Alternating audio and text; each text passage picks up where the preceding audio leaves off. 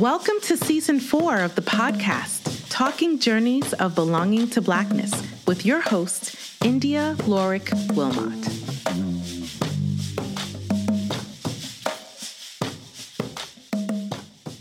Thank you for joining us. Today, we are in conversation with Colette Phillips.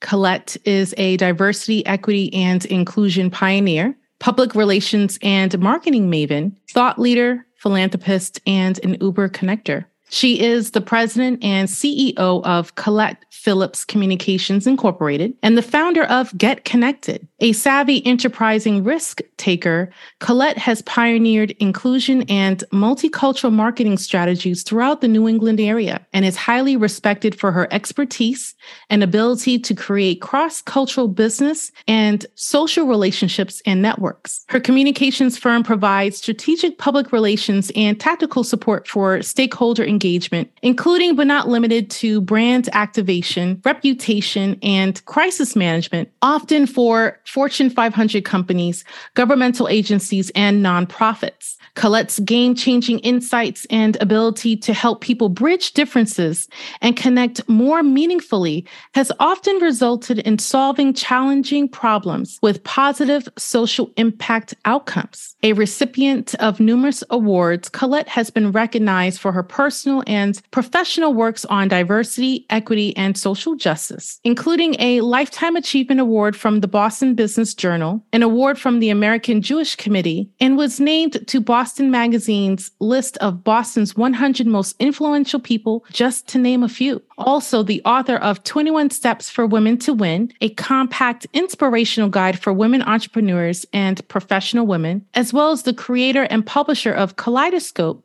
Boston's first and only multicultural resource directory. I am sure all of us listening today are eager to gain insight from the gems of knowledge Colette will share with us today. So welcome, Colette.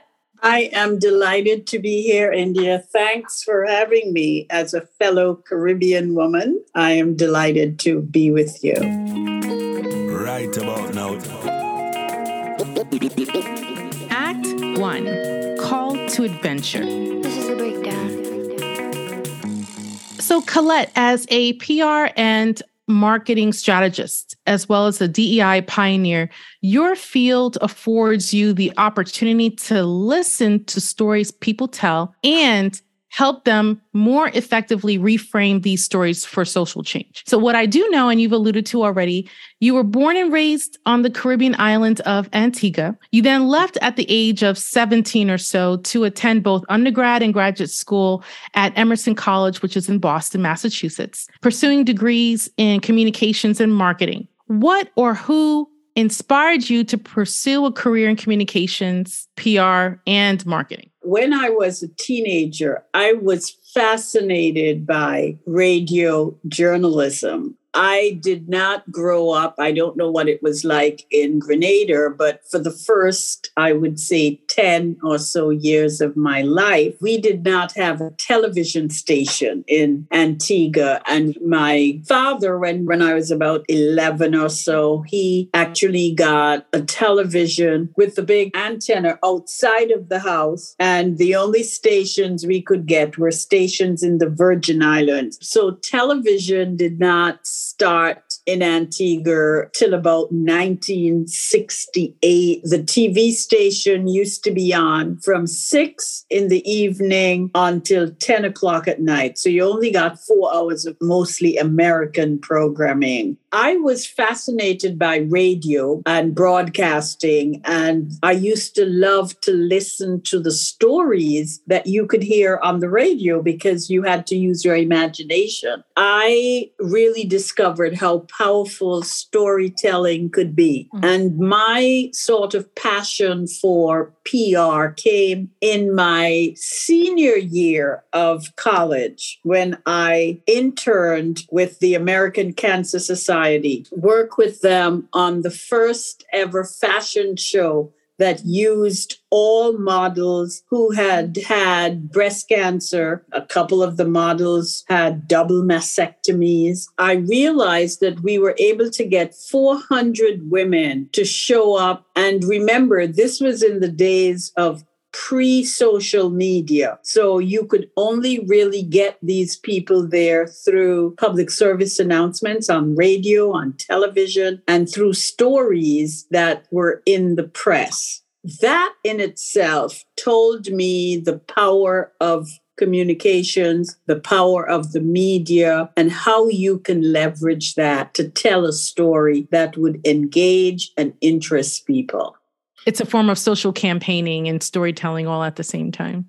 Exactly. And even back then, I would have to say the aspect of engaging with women of color was important for me to be able to make sure that we were not just focusing our PR to just the suburban publications, but that we were reaching out to the Bay State Banner, which was around at that time, and El Mundo, which was the first Latino newspaper. And even back then, I was very conscious of the need for inclusion. So because of the wealth and breadth of experiences you've had, particularly being in the game for, as you're saying now, almost 40 years. Right. Right. If you can, for our audience, please reflect on what it has been like to be a Black woman in PR, in marketing, particularly around striking it out on your own. I think about this because I also know that one of your first jobs was, I believe, being press secretary for the PM of Antigua, which is very different than coming here. Yes. So reflect on what that's like. Well, first of all, I have to say, India, I have always sort of been the first this, the first that. I was the first ever woman in the Eastern English-speaking Caribbean to be the press secretary to a prime minister. At the time, I was just barely 21, going on 22. I had just graduated from college. I was the deputy press secretary.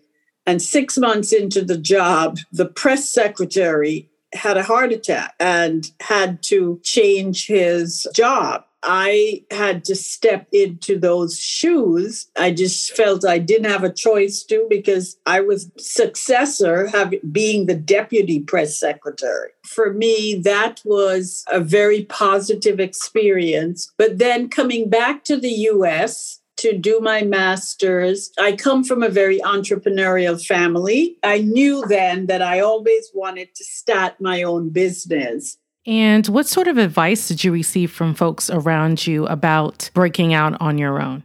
I was advised by people who, I would say, they weren't telling me this because they were trying to discourage me. They were telling me not to start a business in Boston as a Black person because they knew how frustrating it would be. I love a challenge. When people say no to me, my response to no is next opportunity. I don't take no for an answer, because I always feel that wherever there is a will, there is a way, as my mother and father instilled in me. And it is very true in that Boston is not necessarily the easiest city for people of color to navigate. There's a long history of that. How did this history inform the ways in which you chose to navigate some of these spaces? I have gone through and encountered just all the different kinds of experiences that Black and brown people and people of color, BIPOC individuals have experienced in their lifetime. But I have chosen to not be bitter, but to be better. You know, my sister used to say to me, there is one letter between bitter and better. So you can either put the I and be a bitter, angry person, or you can choose to be better by meeting the challenge, meeting the moment, and not allowing other people's either perception, behavior, or attitude to influence your response. I feel that in some ways, everything that every Black entrepreneur have gone through, the lack of access to capital, the lack of access to opportunities, have existed. Okay, so can you put that into context for some of our listeners who are outside of the Boston area and may not be familiar? I think Boston in particular is a city where there is so much talent, and particularly talent of color. And yet people say to me, well, why did you stay? And I said, well, if I left, I would be giving up. And I felt I needed to stay because I wanted to be the change that I want to see in the world. You think about the challenge and then you say, what can I do to ensure that the next generation of Colette, the next generation of India, don't have to walk this path, but we can make it easier for them. Or somebody can look at a Colette and say, look, she went through the fire. She walked through the fire, but look at what happened at the end of this. She came out victorious. I'm going to peel back the onion a bit and go back to when you were talking about your experience being the deputy press secretary. Paint the picture for us. You were already in Boston, so you had a slice of what it was like, what you would encounter, right? How did you even get the job as deputy press secretary? To give people an understanding that there are certain things racially that are pretty homogeneous in Antigua compared to Boston. And then you left there to come back. Come back here. Right? Here's what happened when I graduated and came back to Antigua. Emerson College at the time, because they're constantly in a mode for recruiting new students, because I was from the Caribbean, I was not a scholarship student. I was a student where my family paid for me to come to college. And they wanted to have more students like me, more foreign students whose family paid for their education. And so they sent press release to my hometown paper saying that, I had graduated summa cum laude. I graduated second in my class. I had received an award from the American Cancer Society for the work that I had done with them as an intern, and that my background was in communications and, journalism. My dad knew the prime minister. The prime minister called my dad to congratulate him, said, oh, I read about your daughter. You must be very proud of her. What is she planning to do? Is she going to go into your business, or is she in the market for a job? Or because we want to encourage our young people to come work for the government. At the time, I had gone to another island, Dominica, for vacation. On my vacation, and my father called up his friends whom I was staying with and said, you have to get back here soon. I'm like, what? He's like, the prime minister called me and they want to offer you a job. And I said, Dad, look, if the job is really that important, they will hold it till I get back. And you were second in your class. So you're like, I earned this vacation. Exactly. So I did come back to Antigua. I went in for an interview. And once you got the job, what did you end up doing? I worked in television also because at the time, the TV and radio stations were owned by the government. So because of my journalism background, I did anchoring and I read the news on TV and radio. And then I had a weekly show that was called Let's Talk. And we covered issues that were timely. And I got the opportunity to interview different people, be another prime minister or somebody who was visiting the island about tourism. That to me gave me a lot of opportunities to tell stories. And did you have the opportunity to do anything like an expose or a documentary series? I did 3 different documentaries. One was on the water, because Antigua was a drought-ridden island. They had a desalination plant and how they converted seawater into fresh water. So with all of that experience and the storytelling that you were engaged in, what was the thought process or what was the trigger that allowed you to decide, I need to come back to the United States? For all intents and purposes, when you are in the island, you graduate, you get to a certain age. Even though I was like my early 20s, I had a fiance, and in my head, I was going to be married and have kids and live in Antigua happily ever after. Well, that didn't work out that way. My fiance and I sort of had a disagreement, parting of the ways. And I thought, you know what? I should really use this opportunity to go back and get my master's. And I thought I would come back and go to Boston University because I had done Emerson College, and I reached out to one of my professors and he says, "You're an Emerson grad. Emerson has a great graduate program." And he said to me, "I promise you, if you decide to do your master's at Emerson, I would love to have you as a graduate assistant." Now, that's an awesome deal because that would then come with a stipend and tuition remission as well. So he sort of made me an offer I couldn't refuse. Plus, I got to be under his tutelage. He had a consulting business with another professor. So I was able to go out on those consulting ventures and learn from that. And look at that. It's been over 40 years. I like to say that fate, F-A-T-E, brought me to Boston.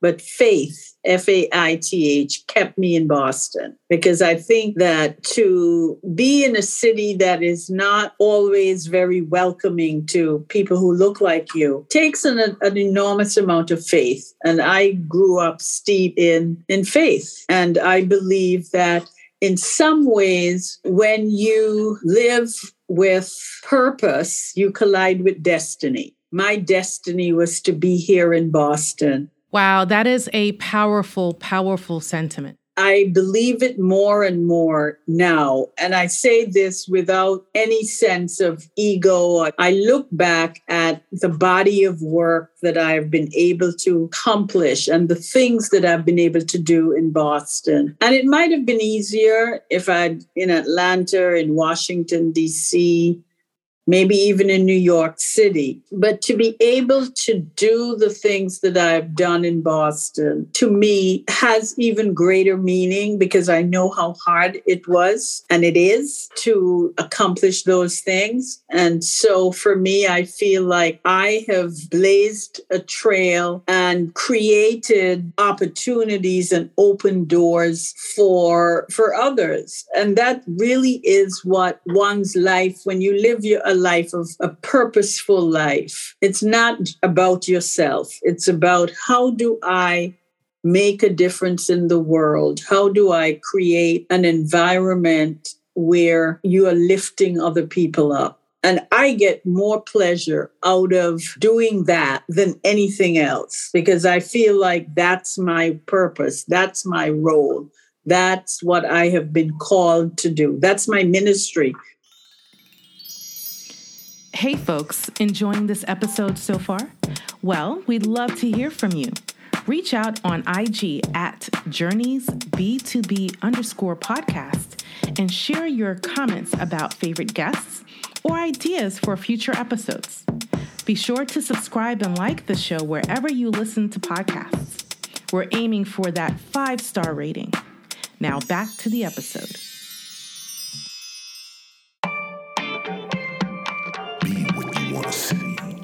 Act 2, The Road.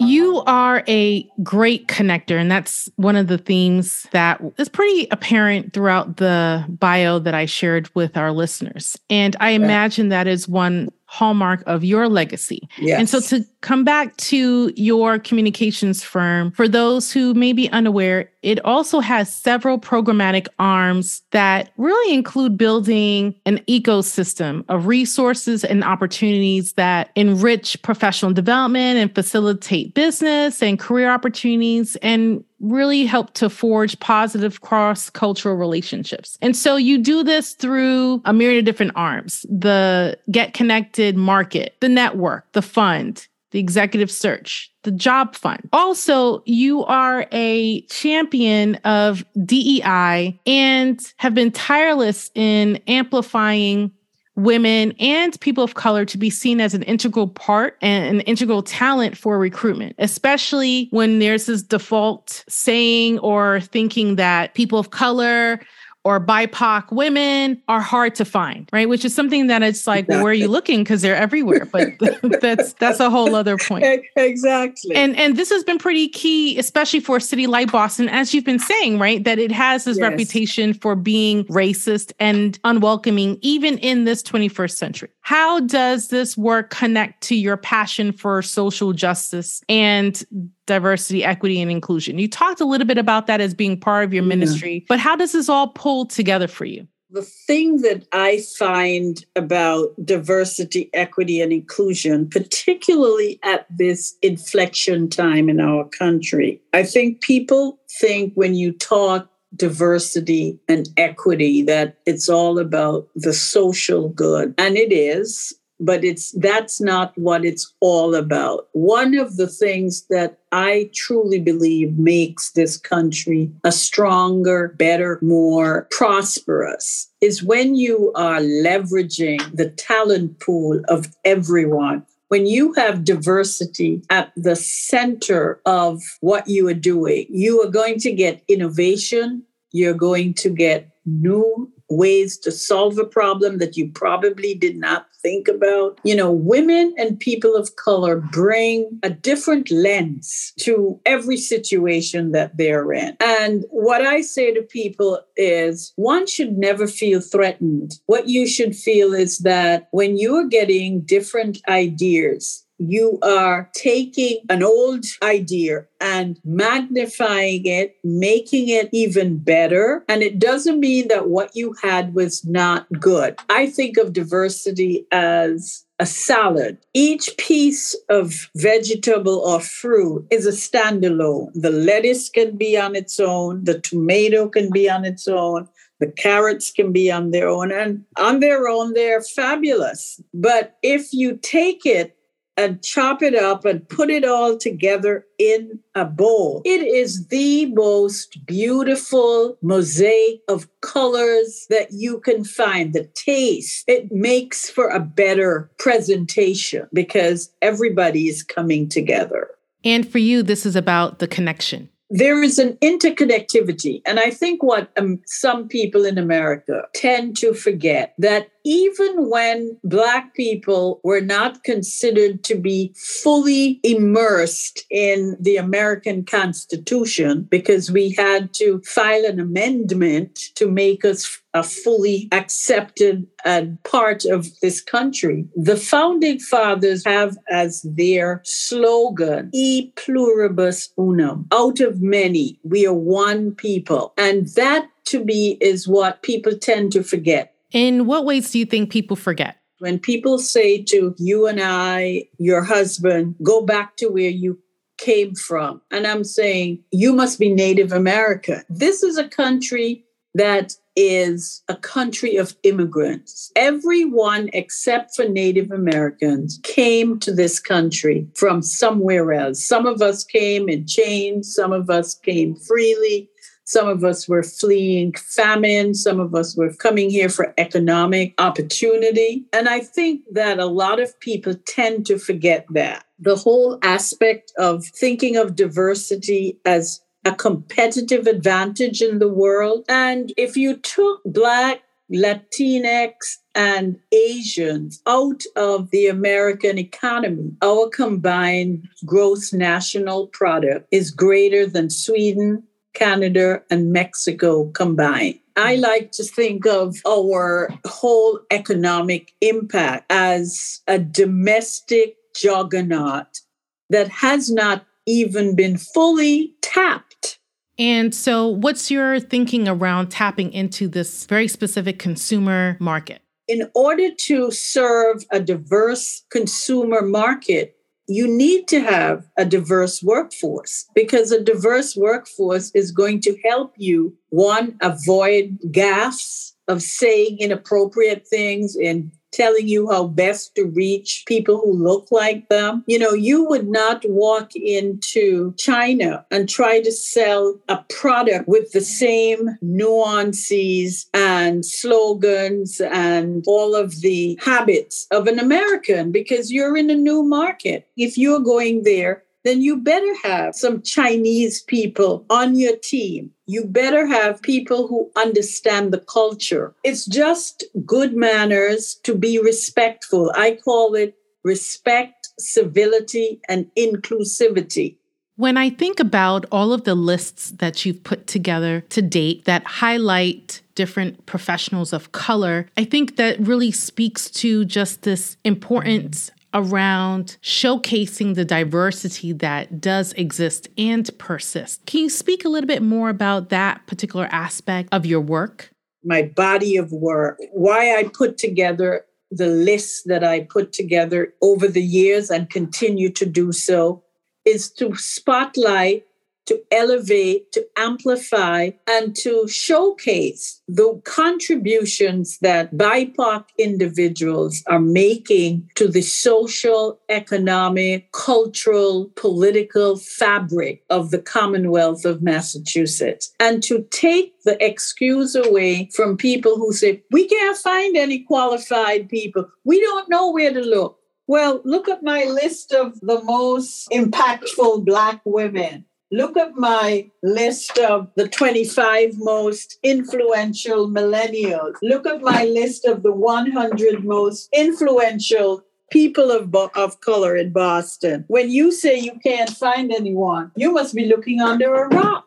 And this is what I say to people. You cannot tell me that you can't find people. We're everywhere. I think about these shifts that we've encountered even socially within the last 2.5 years and what perhaps you've observed in the field itself around the shifts and dynamics around these corporate and community strategies for DEI and social justice. Because I think in many ways, when we compare pre-pandemic, people had presumably a particular model. Like, okay, I'm interested in DEI. Here's how I'm going to go about this. And then here we were experiencing a global health pandemic and also a global pandemic around racial reckoning and treatment, right? And then we're stuck and we experienced together what it was like to see the death of George Floyd, to see statues all around the world and monuments crashing down because people are saying it's enough, bringing attention to inequalities that many populations experience. And that you two have also penned different op-eds, including those that are in the Boston Globe and talking about this. Where do you see the future of this ecosystem now that you've building and that you're encouraging other stakeholders, both individual and corporate and community, to really say, okay, here's how we can continue to move these issues forward? Well, I think what has happened, and you have beautifully, shaped it, that I say that the pandemic basically was like an MRI. It was able to expose the disparities that existed in healthcare in this country, that Black and Brown people and Indigenous people did not have the kind of access to care, even though, take, for example, a city like Boston, where we are the epicenter of healthcare and life sciences, and yet in the Black community, which is 3 miles away from sort of one of the wealthiest parts of Boston, Beacon Hill and Back Bay, the life expectancy between a white person who lives in Back Bay or Beacon Hill was 33 years greater than a Black person living in Roxbury. So you have to think about what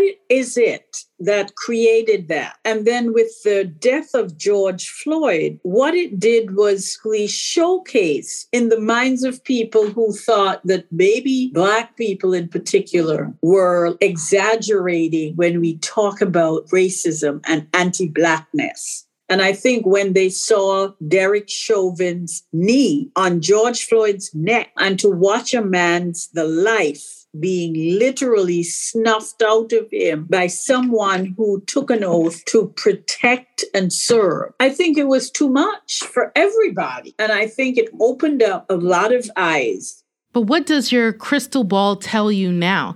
We are about almost 3 years out from the murder of George Floyd.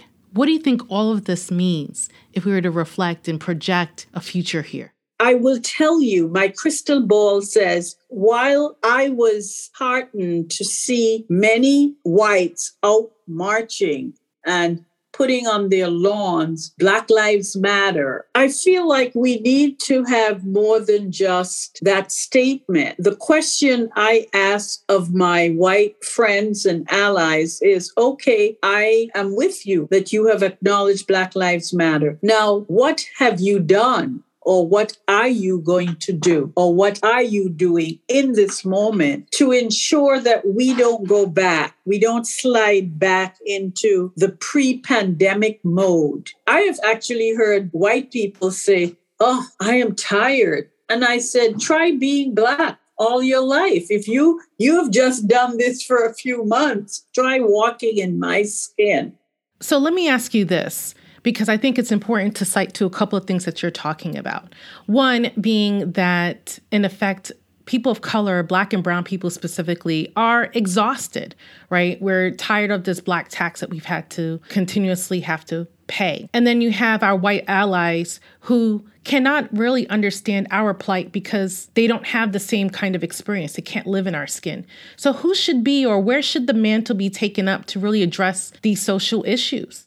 I do not have a lot of faith in political leaders, even though they control the policies. I have much more faith in corporate leaders because I think they have the smarts, they have the ability, they are not burdened and buried in bureaucracy. A CEO with the right commitment, courage, and cultural intelligence can make a decision about how he changes the culture and the organizational inclusion within his company or her company. It is not rocket science. Okay, so you can call me a cynic, but for me, I think capitalism and the mighty dollar rules a lot and informs and influences CEOs in making these sorts of decisions. So do these individuals really exist? Or are they just unicorns? Do you have any examples? I can tell you that there is a couple of CEOs in this country who happen to be white, who have basically decided that on their watch, as long as they are CEOs, they are going to work to mirror and model the kind of environment and company they want to create and the kind of America that they want to live in and they want their children to grow up in. I have great hope that what I say to my white allies, friends, and to the CEOs that I know that care about this is what I call the 3 L's, the pillars of leadership. You listen to the people who are most impacted, you learn from their lived experience, and then you lead from behind. You allow them to tell you how you can help. And if you are a person of color, you just lead. But there's also a certain level of accountability that must happen as well across the board, and not just in these corporate or workplaces and spaces, but just in general society. We cannot move the dial on diversity, equity, and inclusion until we Americans, and particularly white America,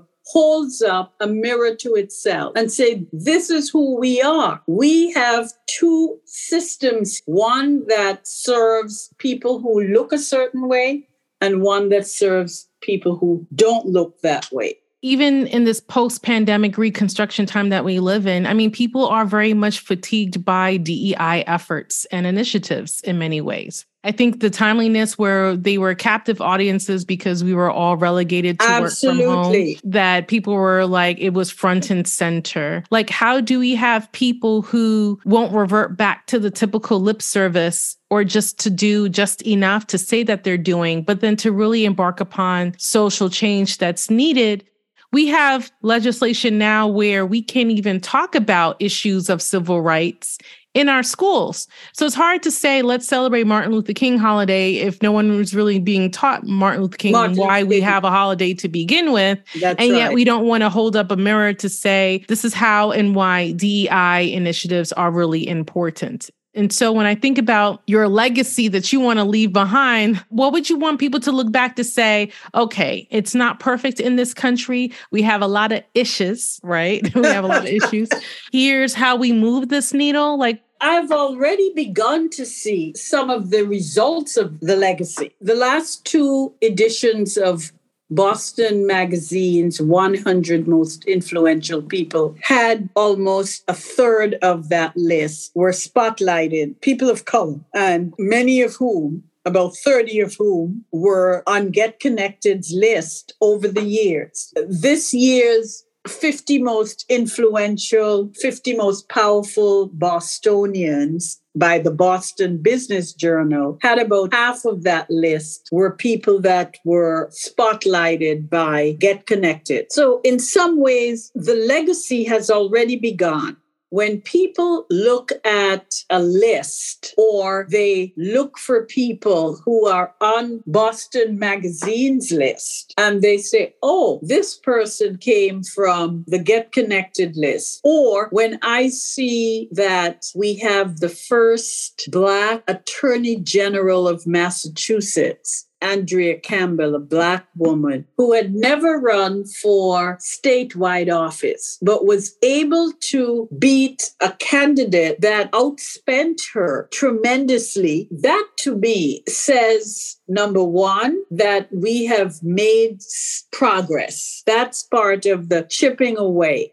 And you're right. How do we not let companies revert back to the pre-pandemic DE&I, where it becomes a box check? We have to have people in our community that are willing to make others accountable. The role of the citizen activists, while a lot of times corporations and government don't like them because they are the people who are poking the bear and saying, wait a minute, you said you were going to do this, but you didn't do it. Because these are the people who are holding those who are able to make change accountable. And I love what you just said. How do we celebrate Martin Luther King's Day? How do we celebrate Juneteenth when we're saying that we can't teach elements of the history because young white kids might be too fragile? Well, young German kids are not fragile to learn about the Holocaust. The reason why we teach kids about atrocities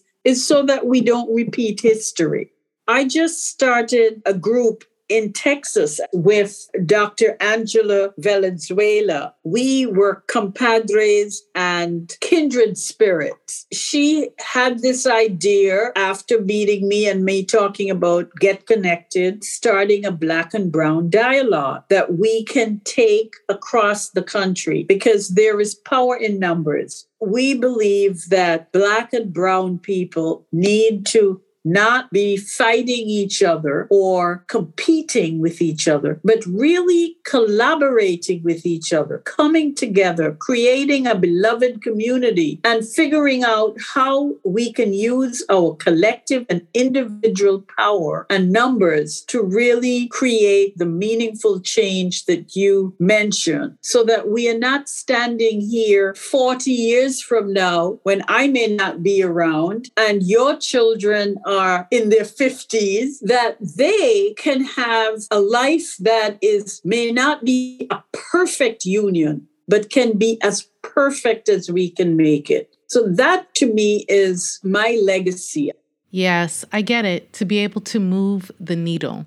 Move the needle in the direction where people can begin to see people of color in leadership. Being able to see all these young people who I have mentored, nurtured, and continue to be an advisor, and they have mentored me too. So it's not just about amplifying names and putting them on lists and mentorship and being mentored and all sponsorship and so on. But it seems like part of the legacy is the hope and the promise that all of these different opportunities can yield for future generations. That to me is what gives me hope, that we will see an Asian American, we'll see another Black president, we'll see a woman president, that the will is there. And I feel like the next generation and the generation after that are going to be the ones that are going to carry us through. Get involved. Act 3, Where We Land. This is the point in the show where I ask my guests to share any upcoming projects or innovations that they may have in the pipeline. So what's next for Get Connected? And in the process too, please share with us, where can folks find you to learn more and to get involved?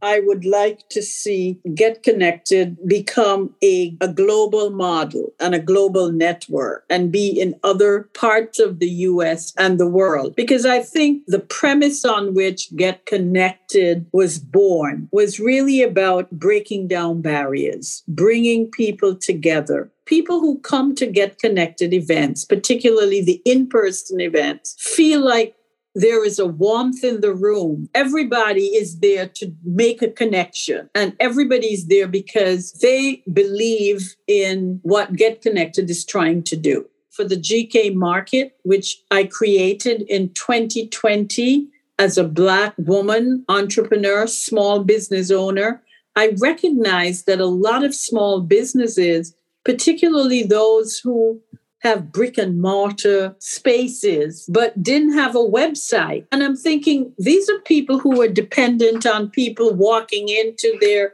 stores in Hyde Park, in Mattapan, in Nubian Square. How do these people move their goods?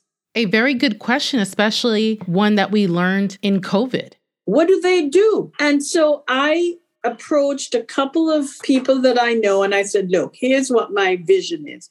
I want to create a marketplace for free. I'm not charging people anything. It's like a mini Amazon. Whatever they sell on their sites, they keep the money. I haven't charged a dime, not a penny to anybody, because I'm saying then there's not revenue coming in. How am I going to charge them? And maybe at a later date, we might do a different model. But for now, we have 5,000 people on that in the GK market. And I want to grow it so that it becomes a bifurcated site where corporations who want to do business with BIPOC companies can go there and find them. And people who are just consumers, who I said, use the power of your purse. Don't just say Black Lives Matter. Don't just say, I am all for BIPOC and diversity and inclusion.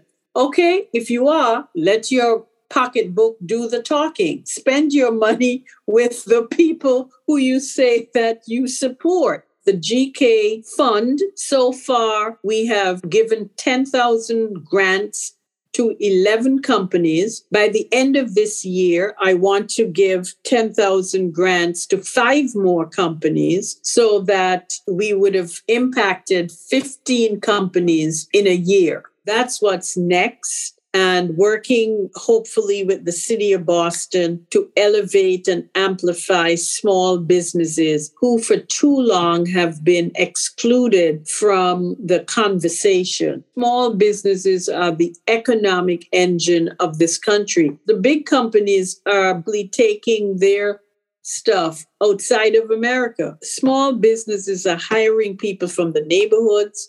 They're hiring their family members. I think the future, when we talk about closing the wealth gap, we need to invest in BIPOC entrepreneurs. Well, thank you for sharing all that you have going on with Get Connected. But I also know that you have just wrapped up writing a book. Can you tell us a little bit more about that too, please? I have just completed my book called The Includers, The 7 Traits of Culturally Savvy Anti-Racist Leaders. That's going to come out next year. That's very exciting. If folks want to learn more and get involved, can you share what your social media handle is and your website very quickly? They can, for Get Connected, they can go to www.get getconnected.com. They can follow me on Twitter, Colette Phillips. They can follow Get Connected, which is _Get Connected. So there you have it, folks. Miss Colette Phillips, thank you so much for joining us and sharing your journeys of belonging to Blackness. Thank you. The journey isn't over, but this episode is. To catch the latest, be sure to subscribe to the podcast and follow us on Instagram at journeysb2b_podcast. Thanks for listening.